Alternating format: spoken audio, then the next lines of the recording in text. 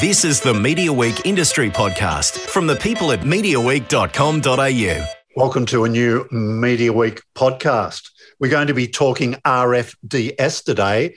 Joining me is Media Week contributor Andrew Mercado, and we're with Imogen Banks, producer, I think, creator of RFDS. Imogen, is that the right title? Co-creator. Co-creator. Involved. Yes, co-creator and producer. Okay, it's a new drama coming to Seven, of course. If you've been watching the Olympics Games coverage, as most of Australia is, you've probably seen some promos for this new series. So tell us a little bit about it, Imogen. How long's this been on your sort of drawing board? Sorry, that just made me laugh because, I spoke to my parents a couple of nights ago and my father was telling me that he'd seen the promo because he'd been watching the Olympics. And my mother was angry that she hadn't because she was on the iPad at the same time. And we were trying to explain to her that she was watching a different station. But anyway, sorry about that. It's all right. A little segue. We first started talking about this, I think, about 5 years ago. It was originally Mark Fennessy who was having the conversation. So he had a conversation with the RFDS. And he'd mentioned it a couple of times to me. And at some point he I guess he got my attention with it and said, are you interested in talking to them or in doing something, with the RFDS? And so frankly, I was nervous of it at the beginning because I certainly didn't want to do a remake. I was, obviously the show, The Flying Doctors, sits as this iconic television show in Australian history, and so I was very nervous of kind of interfering with that, I suppose, or of looking like I was doing a remake. So what I decided to do was to, meet the RFDS, do some research and, see what came out of it. And then a woman called Alana Mitchell, who's the Director of Communications for the Federation, because it's the Federation of companies, the RFDS, or states, the territories really, she took me out flying and she took me to Lightning Ridge, and I think to Dubbo that time, and I just fell in love. And I just couldn't believe what a magnificent the interior of Australia was, because I had not really been there. I'd been to Uluru, but I'd not really spent time in those places, and just how compelling the stories were that she was telling, and how, and I think it's just the passion that everyone that works for that service has for the work that they do. So anyway, so I completely fell in love with the service. And then and then later on, when Ian Meadows, when I started talking to Ian, we went out again and we went to Broken Hill, and that's when we fell in love with Broken Hill.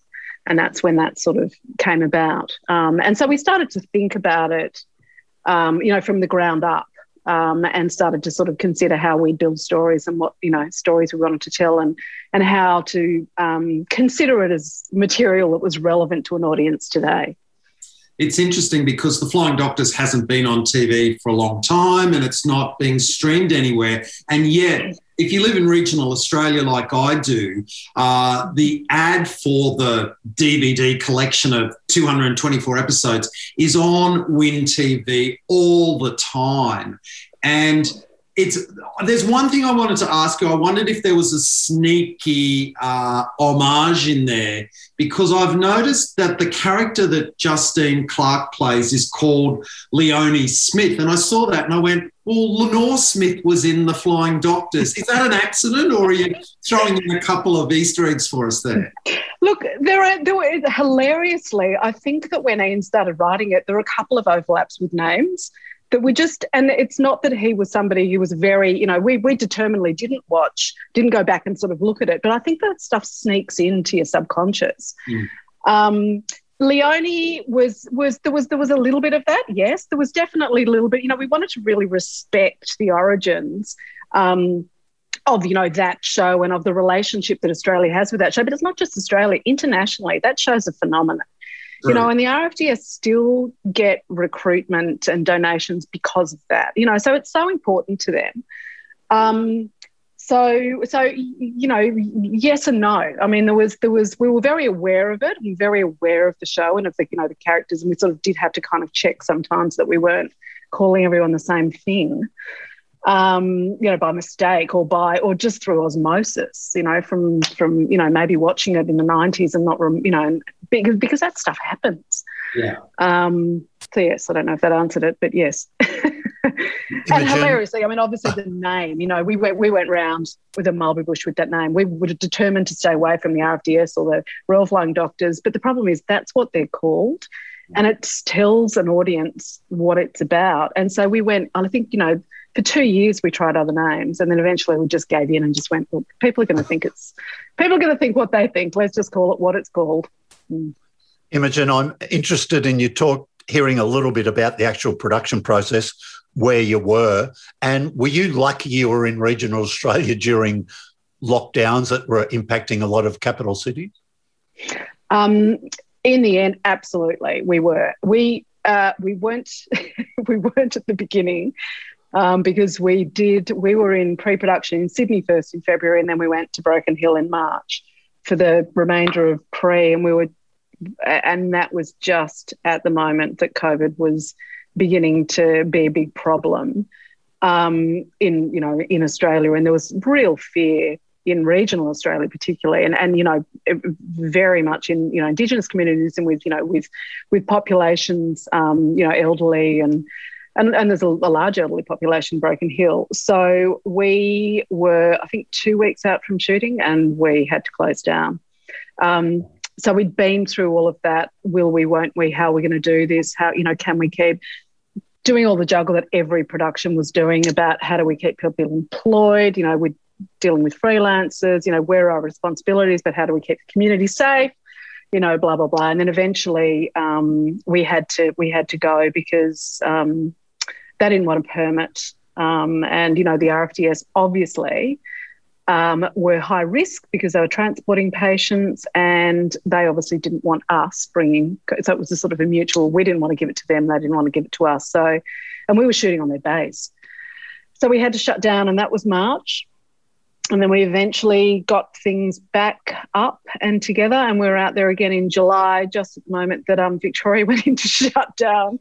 So again, you know, we were obviously very, you know, aware of how lucky we were to be out there, how incredibly lucky we were that nothing went wrong. I mean, obviously we had protocols in place, and we were learning from all of the other productions that had gone back, you know, speaking to, you know, producers and line producers and friends, and just, you know, doing our best. But once we were there, it was great, and we were able to quarantine, and we used a lot of locals, frankly, so we didn't have to bring people in. Broken Hill is such an amazing location. I went there for the first time in 2019 for Broken Heels. Oh, yeah. The drag festival they have for the movie Priscilla. And, I mean, I couldn't believe the fact that at 9 a.m. in the morning there were middle-aged men walking down the street in full drag, and the farmers were in their utes getting their coffee, tipping their hats to them going, "G'day, mate." And it was like, wow, what's happened to Broken Hill? This is such an incredibly progressive place. And I mean, in the first episode of RFDS, you actually acknowledge that by going to that hotel, and you might remember the name of the hotel, but you have Trevor Ashley and you have a drag character in there. And I mean, that's not just something you've invented for it. Broken Hill actually is a bit of it is the outback home of drag now. Yeah, it is, absolutely. The Palace. The Palace is the hotel that Priscilla was shot in, and it has this incredible drag life. And there's one of the drag queens worked for the RFDS. So not all of them, but most of the stories and a lot of the characters came from discussions that we had with people at the RFDS. So because we were so determined to present it and to sort of represent it on screen as we found it. And that was the thing about Broken Hill. That's why we fell in love with Broken Hill. It's this incredibly progressive place. And one of the key themes for us that, you know, Ian and I spoke about constantly, you know, in early stages of developing it, and then, you know, everybody that came on beyond that was one of the things that sort of was really intriguing to us is sort of proximity. And what does proximity do? and what's the interplay between isolation and community, and the sort of interdependence of people in those remote and regional communities. How does that create tolerance, or does it create tolerance, or does it not? And I think that's what we sort of found all the time in Broken Hill, was this sort of, I mean, obviously there are exceptions to all of this, but we found it to be this incredibly sort of integrated, welcoming, kind of sophisticated place. And I met some extraordinary people. I mean, incredible characters. There were a lot of people who've, gone to visit and stayed forever. And so, and there are runaways for sure, not as much as Lightning Ridge. I mean, that's a whole other story. That's so fascinating. But anyway, that was one of the things that we loved about it, was that. As you say, you've got these sort of, farmers coming in on a Saturday to get supplies, and you've got, a couple of drag queens, and everyone just doesn't know, nobody bats an eye. No, I'm we're lucky enough, and I think probably Andrew's had a peek at it too, to look at the first episode or two. I loved the way it started. I mean, it goes bang, bang, bang. I mean, it starts with, we see the lead character a long way from Broken Hill and a long way from the Flying Doctors, but after just what seems like 5 or 10 minutes, it's all set up and you're ready to go. So there's no sort of, you don't feel like you're sitting through sort of lots of setup and all that, and you get straight into it. Was that a sort of a conscious thing? Yeah, it was very much. I think that first episodes of anything are so difficult. They really are. It's really hard to rip through the information that an audience needs to understand, where they are, why they're there, whose point of view everything is, all of those things that you have to do. And there's, and it's really hard to kind of get away from terrible exposition. So we wanted to do that as quickly and as economically and as, elegantly as possible. And so, the first sequences of that episode were probably rewritten about 150 times, and Ian was probably tearing his hair out by the end of it. But I think that he found a really beautiful, economical way of telling her story without giving too much away, but at the same time without sort of being too oblique about it. So that you sort of know something's happened, she's there, you understand why she's there, you understand who she is, what her background is, but you don't waste too much time, talking about it. We just showed it. I've watched the first 2 episodes, and no plot spoilers, but there's something you do in the first episode where there's a character there played by the most magnificent actor, and you're going, wow, it's going to be so great to see this person, and then they're not there anymore. Now, I mean, this is something that I think, tell me if this is true or not. Do you do that to say to the audience, look, these people are in dangerous situations, and, just because you see that this is what the cast for the show will be, that doesn't mean that everyone's going to be in the show forever. I mean, is that something you deliberately do to the audience to sort of keep them on their toes and say what you think is going to happen may not necessarily be the case? Look, there are a lot of things in there, because, I mean, partly the casting of that was actually partly due to COVID. In a way, there was somebody else cast in that role, and then that became impossible because of border closures and stuff. So it was sort of who's amazing, who's around, who can we, blah, blah, blah. And because of COVID, we were just unbelievably lucky that person was available. So that's, in a way, that's why we ended up with someone so fantastic in that role.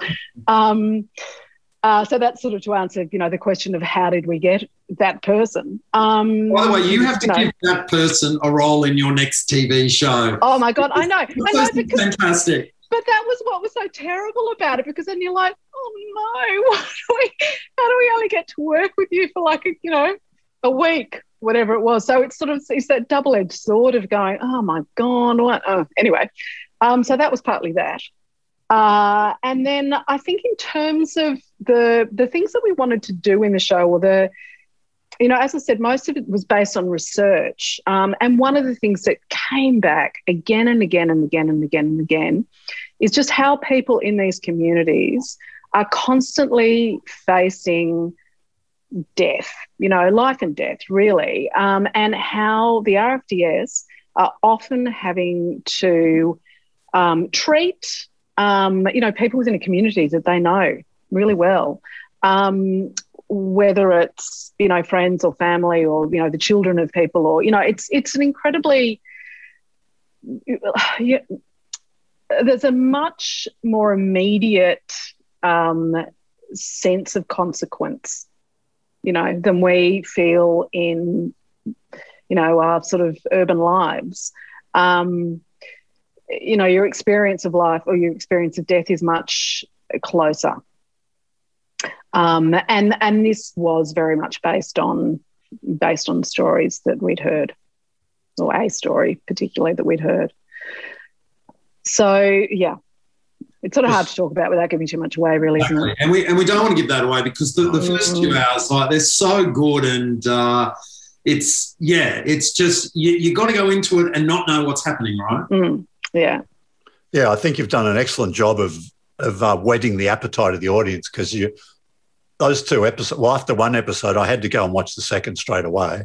And then I still wanted more after number 2. You just want to see how it plays out. Just on the casting, tell me a little bit about Emma Hamilton as Dr. Eliza Harold, same initials, E.H. But not somebody I know a lot about, to be honest. She seems to be excellent in the role. Tell me a bit about her choice. And that's kind of what's great, is that I think that because she's been working in the UK, she started in the UK, she's been working in the UK primarily, and obviously the character's English, and we started doing that thing of looking at English actors, that was sort of where the casting was going. And then increasingly it was like, why?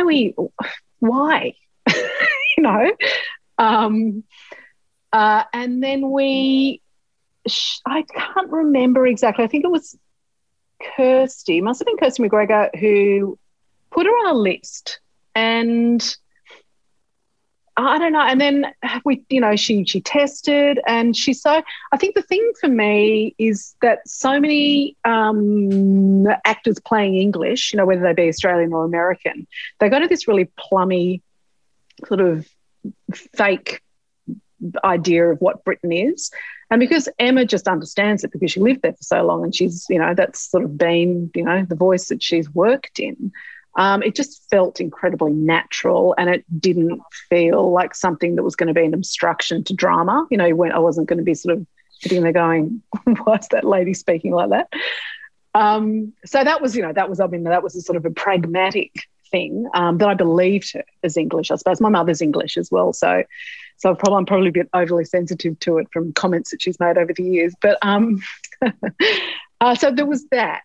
And then her test, and when we got her in the room with Stephen, I think that what we all really loved about Emma was that there was an immediate sense of this kind of complete, complex woman who wasn't a people pleaser, who wasn't there to service anybody else's sort of plot or journey, you know what I mean? She was just sort of there inhabiting this woman who was having to make some difficult decisions in her life. And I think that was just incredibly clear from the first test that she did. So that were the things that drew me to her and the choices that she made in that role. I've just found that she sort of just immediately inhabited that role. Well, you totally fooled me. I thought she was English. You're telling me she's Australian? Okay, well, you've totally fooled me. I was like, you know who this girl is? They brought her out from the UK. She's great. Like, there you go. Can we talk about Rob Collins and Thomas Weatherall, who play Indigenous father and son? Because that's another great connection. It's interesting when you look back at the Flying Doctors, and the Flying Doctors included Kylie Belling as someone that worked at the base. And, she was the only Aboriginal actress to be cast in a regular role in an Australian drama until Deborah Mailman in The Secret Life of Us. I mean, it goes to show you how far we've come, because now we wouldn't think about making a show, you know, any sort of show, city, bush, whatever, without trying to include some Indigenous characters in it. Mm-hmm. Yeah. Well, it was always, you know, from the very beginning, we wanted to make sure that we had an Indigenous character, you know, front and centre. And you know, one of the interesting things that we played with, I suppose, as well, the sort of expectations of who were doctors and who were nurses and who was what. And within the service, the nurses are incredible. I mean, they do most of the retrievals on their own. So, you know, they're unbelievably qualified. And the doctors often are at base. You know, they're available on telehealth anyway. Oh, sorry, I get so sidetracked when I start talking about it. Anyway, so Rob was an immediate, you know, we just wanted Rob as Wayne, I think from the moment of conception, really, of that character. So, and Ian's worked with him before, loves him. So we just sort of, you know, wrote it for Rob with our fingers crossed that he'd actually do it. So we were just very lucky that he did. And then Thomas tested. You know, there were sort of some really interesting young actors who tested for that role, and we did tests. We sort of did groups of testing of that role and of Taylor together, and sort of, you know, mix and matching. And it was just Thomas. Thomas just was Darren from very early on. And then we were just incredibly lucky, you know, that he and Rob worked really well as father and son. Well, so, yeah, I was going to say he's Newcastle, but I think that's wrong. Okay. While we're talking casting, and I've got to now, I'll ask this before Andrew does, Stephen Peacock. Andrew often talks about how Seven and Home and Away can't really let him go. So I feel duty-bound to ask, with Julie McGorran involved, Seven's head of drama, did you have to find a role for Stephen Peacock at all to keep him in that Seven family? Well, look, what's funny about it is that when we were casting that role, I mean, she suggested him.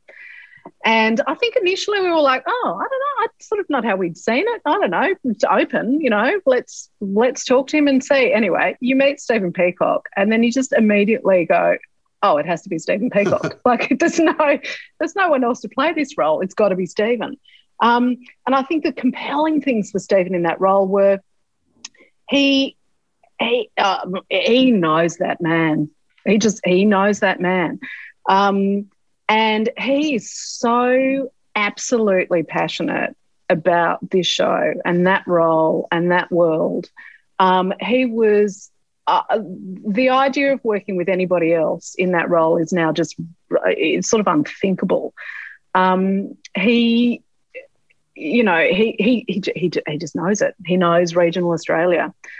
He loves it. He's really passionate about telling those stories of sort of masculinity in the bush and representing those guys that he knows, that he grew up with, that he understands, and doing it accurately. And I think that's why he became so committed to the project and he's so proud of it. And we're so lucky that he took that role on. We really are. Well, it's not just Seven and Home and Away that can't let go of him. It's TV Week. I mean, how many covers of TV Week do you think RFDS is going to get with Stephen Peacock? I mean, I reckon every second week from now until it finishes. Well, hopefully, Andrew. Yeah. Hey, let's talk about Ian Meadows. I mean, we know Ian Meadows as an actor, but, I mean, he's also this really accomplished writer. I mean, he wasn't just acting and writing The Moodies, but he's written a whole bunch of TV shows. And, you know, this is a project where he's stepped back as an actor and is fully involved with you in terms of shaping the entire course of the series, right? Yeah. Yep, absolutely. So I knew Ian as a writer. He'd sort of been in a few rooms. So I'd sort of known him over the years and I always really liked him. He's incredibly thoughtful and considered. And, you know, he thinks about things very deeply. So when I was trying to figure out how to shape this, I was very aware of the fact that, I'm someone from the Eastern Seaboard. I don't have that direct experience of life in a small town, let alone a remote area. Even though it was definitely my fantasy when I was a kid, and they were all the books that I read. It still isn't true. So I was sort of thinking about, how to get voices in there that did understand a bit more of that. Anyway, and I know that Ian's from a small town. He's from Collie in Western Australia, and his dad was a GP. So there was I thought immediately that there might be an interest in the material. So I started talking to him fairly early, and he was, absolutely interested. And then we went on that research trip, and then we were both obsessed, and still are. So yeah, he was, I'm so proud of him because he hadn't run a show before. He hadn't sort of sat in that central role. And he just did magnificently. He's such a sort of a thoughtful, generous human. And the team that we put together, so Claire Phillips, who's from Dubbo. I'd worked with her before, in various roles. She's from Dubbo, so she's, again, got a bit of an understanding of the West. And Ado Wills, who, again, has a lot of direct experience with those regions, with Broken Hill, and Dubbo's got a lot of family from those areas. And then outside of that, obviously, it's not, they didn't get employed just because they'd been to a place. Obviously they're all great at what they do. So it was just really important that we put together a team that had, an interest in, obviously, and then sort of some sort of direct involvement and understanding of what it is to not live on the coast. Imogen, tell me, how many episodes are there in this, and has making drama series, the financial sort of model changed in recent years, and will sort of some international sales be important for this? Mm-hmm. Yes. So what was the first part of the question? How many episodes have you made? How many episodes? There are 7. There are 7 episodes. Yes. And look, we always had a lot of support from Kathy Payne, who heads Endemol Shine International, now Banijay Rights. She was always very supportive of this project and confident about international sales, and they've been going well. I'm not in a position to kind of announce anything, but they have been. It's selling well, which is great. So she was sort of she put in a significant amount. Look, I think that at the moment it's very hard to make anything here without a significant contribution from international. So, there are shows being made where, the international really finances the show, Yeah. That's increasingly the model. Well, I guess your most prolific work was probably Offspring over the years. What was the most you ever did of that in one year? With 2 seasons of 10 would you have done? Or? We used to do seasons of 13. 13. I think that there was one year. See, it all sort of becomes this blur of just production sort of stress. I don't know. But I tell you, Michael Lucas has this incredible memory, and he can remember like almost down to the date. He can remember episode titles and what happened in them in season 2 and, blah, blah, blah. He's kind of, although he tells me that now that he's losing that skill because his brain's gone to mush like mine. But I think that there was a year where we were trying to shift the production cycle. So I think we did 13 in 1 year in a season, and then we had a break, and then we went back into pre-production and probably shot half another series in the same year. But often during the course of making Offspring, I was making other shows as well. So there'd be, Offspring and Party Tricks, or Offspring and Tangle, or Offspring and, whatever else it was. So, I feel like I was in this sort of wind tunnel for 10 years of just production that was, fantastic and a really wonderful period of my life, but I forget the details. Speaking of Tangled, that was a show made for Foxtel. I don't think Foxtel people saw it, but I noticed last year it popped up, I think, on 7+, and now it's on Netflix. And so, with The Secret Life of Us and Love My Way, some of these older Australian dramas are finding this whole new audience. I mean, is Netflix this kind of nirvana? You can be on other streaming services. You can be on another streaming service for free, but then suddenly you're on Netflix and you're in the zeitgeist again. What's your experience been with seeing your shows popping up on different services? Look, it definitely gives them another life. And I mean, at the moment, Netflix is like this sort of great kind of aggregator library for me. Like, I know where all those shows are because they're just all there. At the moment, I think there's Tangle, Offspring, Puberty Blues, Sisters, Gallipoli. What else? I've forgotten something. Anyway, but they're just sort of all sitting there, which is amazing. And they definitely showreel. That's right. Thank you, Netflix. So it's been fantastic. I mean, Tangle has definitely had a renaissance, and there are a whole tranches of people who discovered it.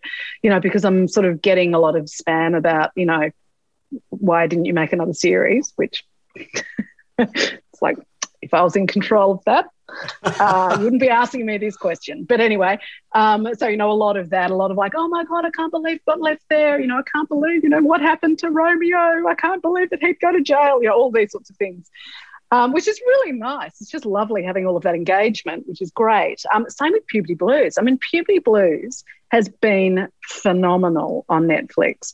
There are like 9 million TikToks about it or something. And Ed Oxenbould, who played David, I don't know if you're aware of this, but he... Oh, yeah, I'm aware. Here on the list of questions. Tell us. He started a rumour that there was going to be season 3, and it went viral. So all of a sudden, there are articles on Pedestrian TV, and then, somewhere else, and then someone picks it up and other people pick it up, and then, and there are all these group chats, and I've got nieces who were big Puberty Blues fans who were sort of 18 and 21 now. And they'd sort of be sending me these messages that they'd got from friends or that they'd read on a Facebook group or something, about season 3 coming, and apparently it's being made at the moment, and, blah, blah, blah, blah, blah. It's just that's been amazing watching that. But, you don't get numbers, so I can't tell you anything about, what the actual numbers are. I've asked. Look, Kathy Lette did write a sequel to Puberty Blues called After the Blues. She only wrote it in 2017. So, I mean, let's not rule that out. I think Puberty Blues is one of the great underrated Australian classics, actually. Yeah. And it doesn't surprise me at all that it's getting this huge response now it's on Netflix, because it's the most amazing show. Oh, look, and don't think I haven't tried to get a season 3 over the years many, many times. I'm sure John has too, Yes. I don't want to get too much off topic because we're here to talk about RFDS, but let me say now, I'm glad you've been talking about Puberty Blues. It's possibly my favourite out of your sort of, large body of work. But the other one I've got to ask you a little bit about is The Beautiful Lie, which is a real, I just love that. And the cast, Sarah Snook, Roger Corser, Sophie Lowe. Just tell me a little bit about that. How do you look back on that as one of your works? That's the other one that's on Netflix that I totally blanked on. That was the most magnificent experience to make. Everything about that was so sort of creatively satisfying. The relationships on that, Alice Bell, Glinton Ivan, Peter Sam, it was just, people I love. And we had such a good time making it. What can I say about that? I think that was, honestly, that idea was a bit of John Edwards' brilliance. He'd always wanted to, I think actually it was even when I very first started working with him, he'd been reading Tolstoy. And he'd, always sort of wanted to do some sort of reimagining of Anna Karenina, and that's, and he'd been throwing that idea at writers, I think, for years. And Alice jumped at it at some point, and she grabbed it, and she was just like, "I'm making this show," and that's sort of how that started. So yeah, it was a very creatively sort of pure experience, and that's unusual in television or in anything really, not just television. I think it's just unusual. It was very aligned. I feel like everyone was very sort of, aligned in that. It's interesting because John Cornell died on the weekend. And, the thing that really struck me about that was that, I worked in Australian tourism for 13 years before I went into TV. So I was very, very aware of the impact of Paul Hogan's Throw a Shrimp on the Barbie and those ads that he and John Cornell made, and they never took a cent of money personally for it. They did it for their country. And, when I think of the Flying Doctors, there was one European country in particular. It might have been Germany. They were obsessed with the show. And, people actually come to visit Australia based on a TV show that they see. They love it so much. McLeod's Daughters would be another one that would be bringing tourists to Australia. When you talked about the international financing for RFDS, are there countries there that invested in the show that are aware of the huge popularity of the previous series with overseas fans, do you think? Look, I'm sure that the countries that are looking at buying it are aware. I'm sure they are. And if they're not, I'm sure that they're being made aware of that by the people selling it. They'd be mad not to. But yeah, look, Germany, absolutely. Germany was mad for that show, but same with the UK.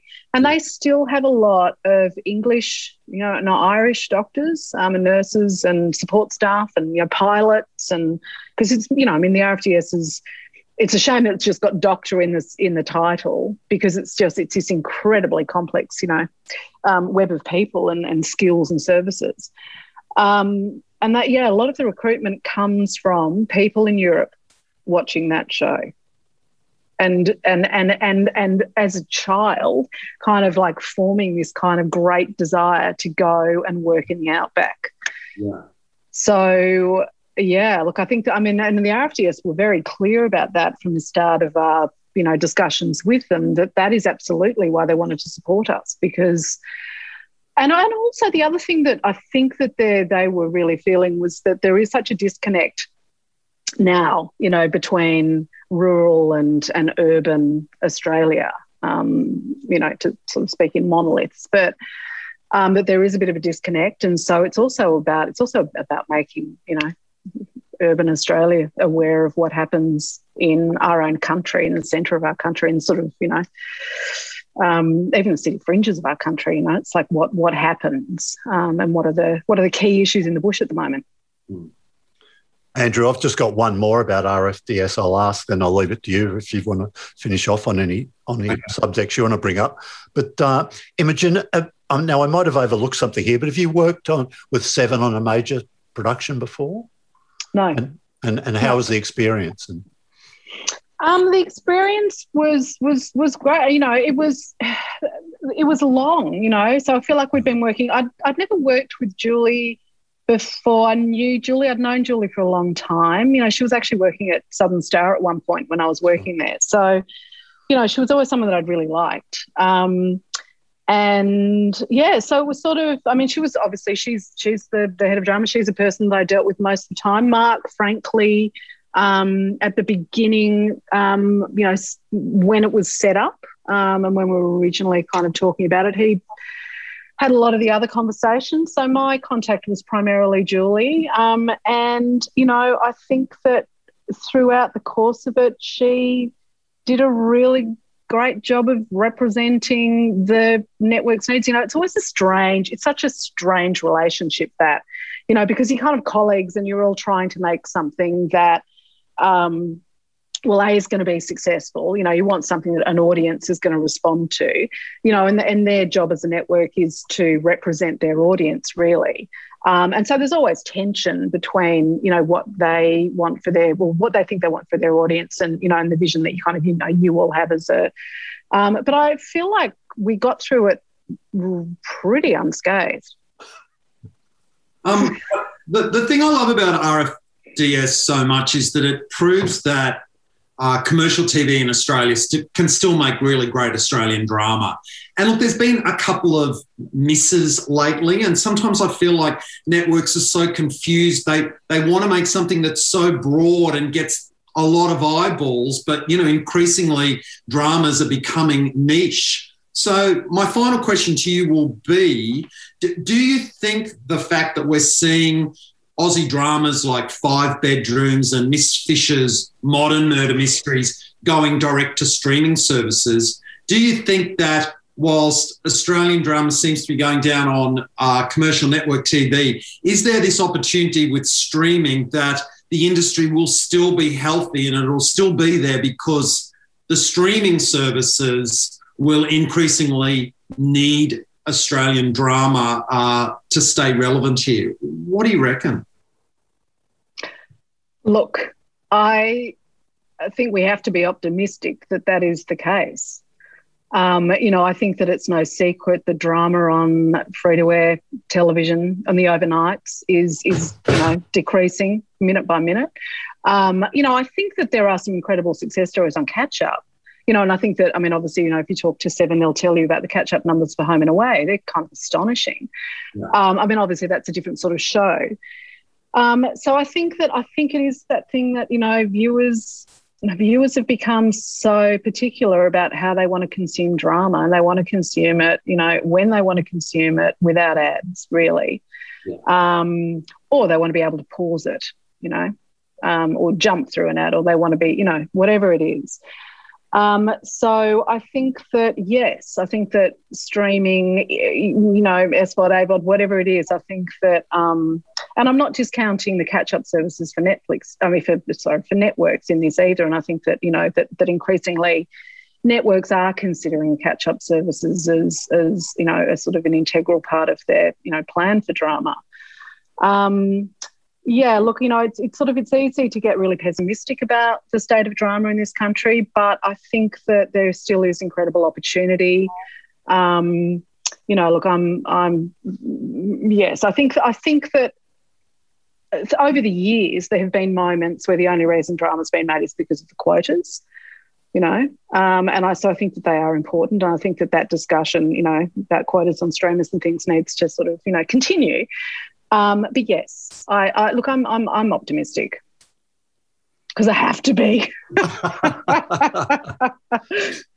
Imogen, maybe if we could just finish on what might be next for you.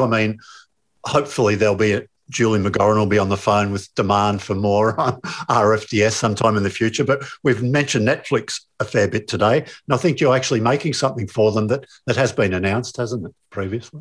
Yes. So I'm making a show called Echoes. I'm going over to the States in about 3 weeks. So it's an American commission. It's out of Netflix in LA.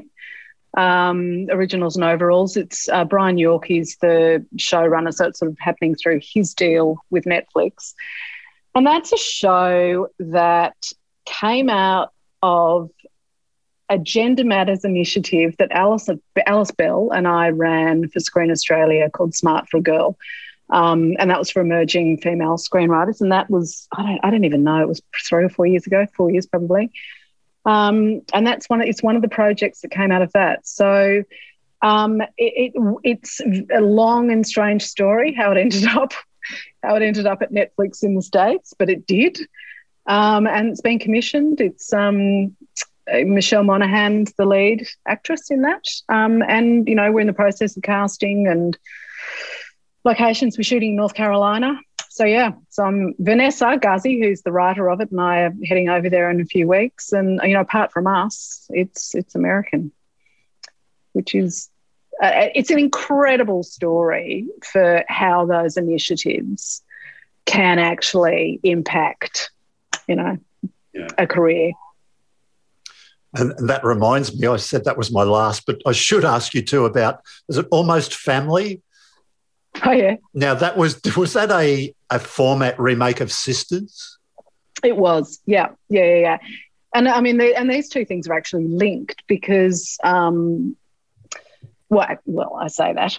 The reason that I think I got this Netflix commission was because I was in the States having a meeting with Netflix because they'd contacted me about Sisters because Sisters was doing really well on the service.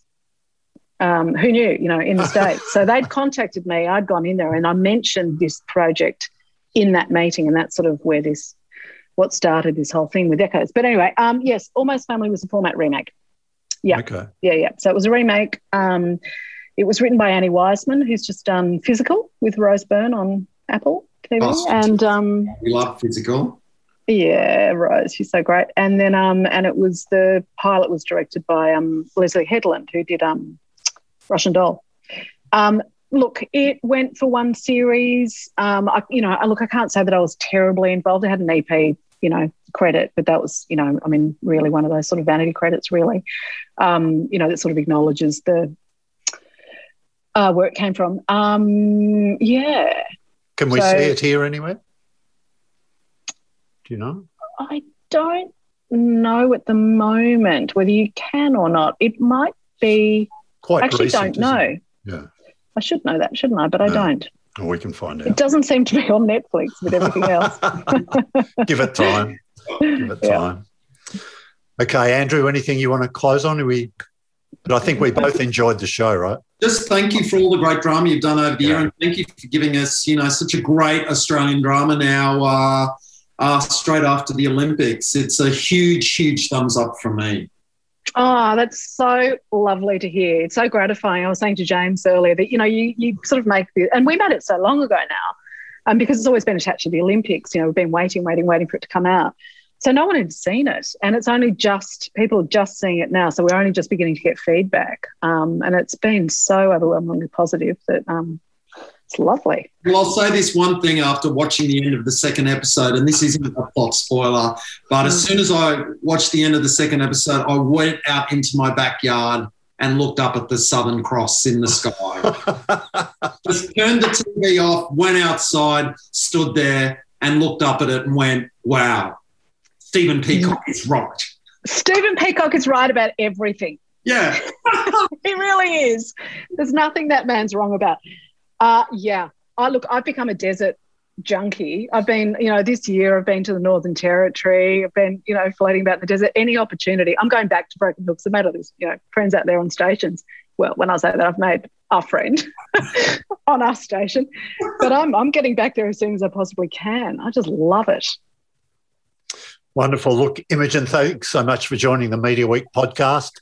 Watch out for RFDS coming to 7 and 7 Plus, of course, after the Tokyo 2020.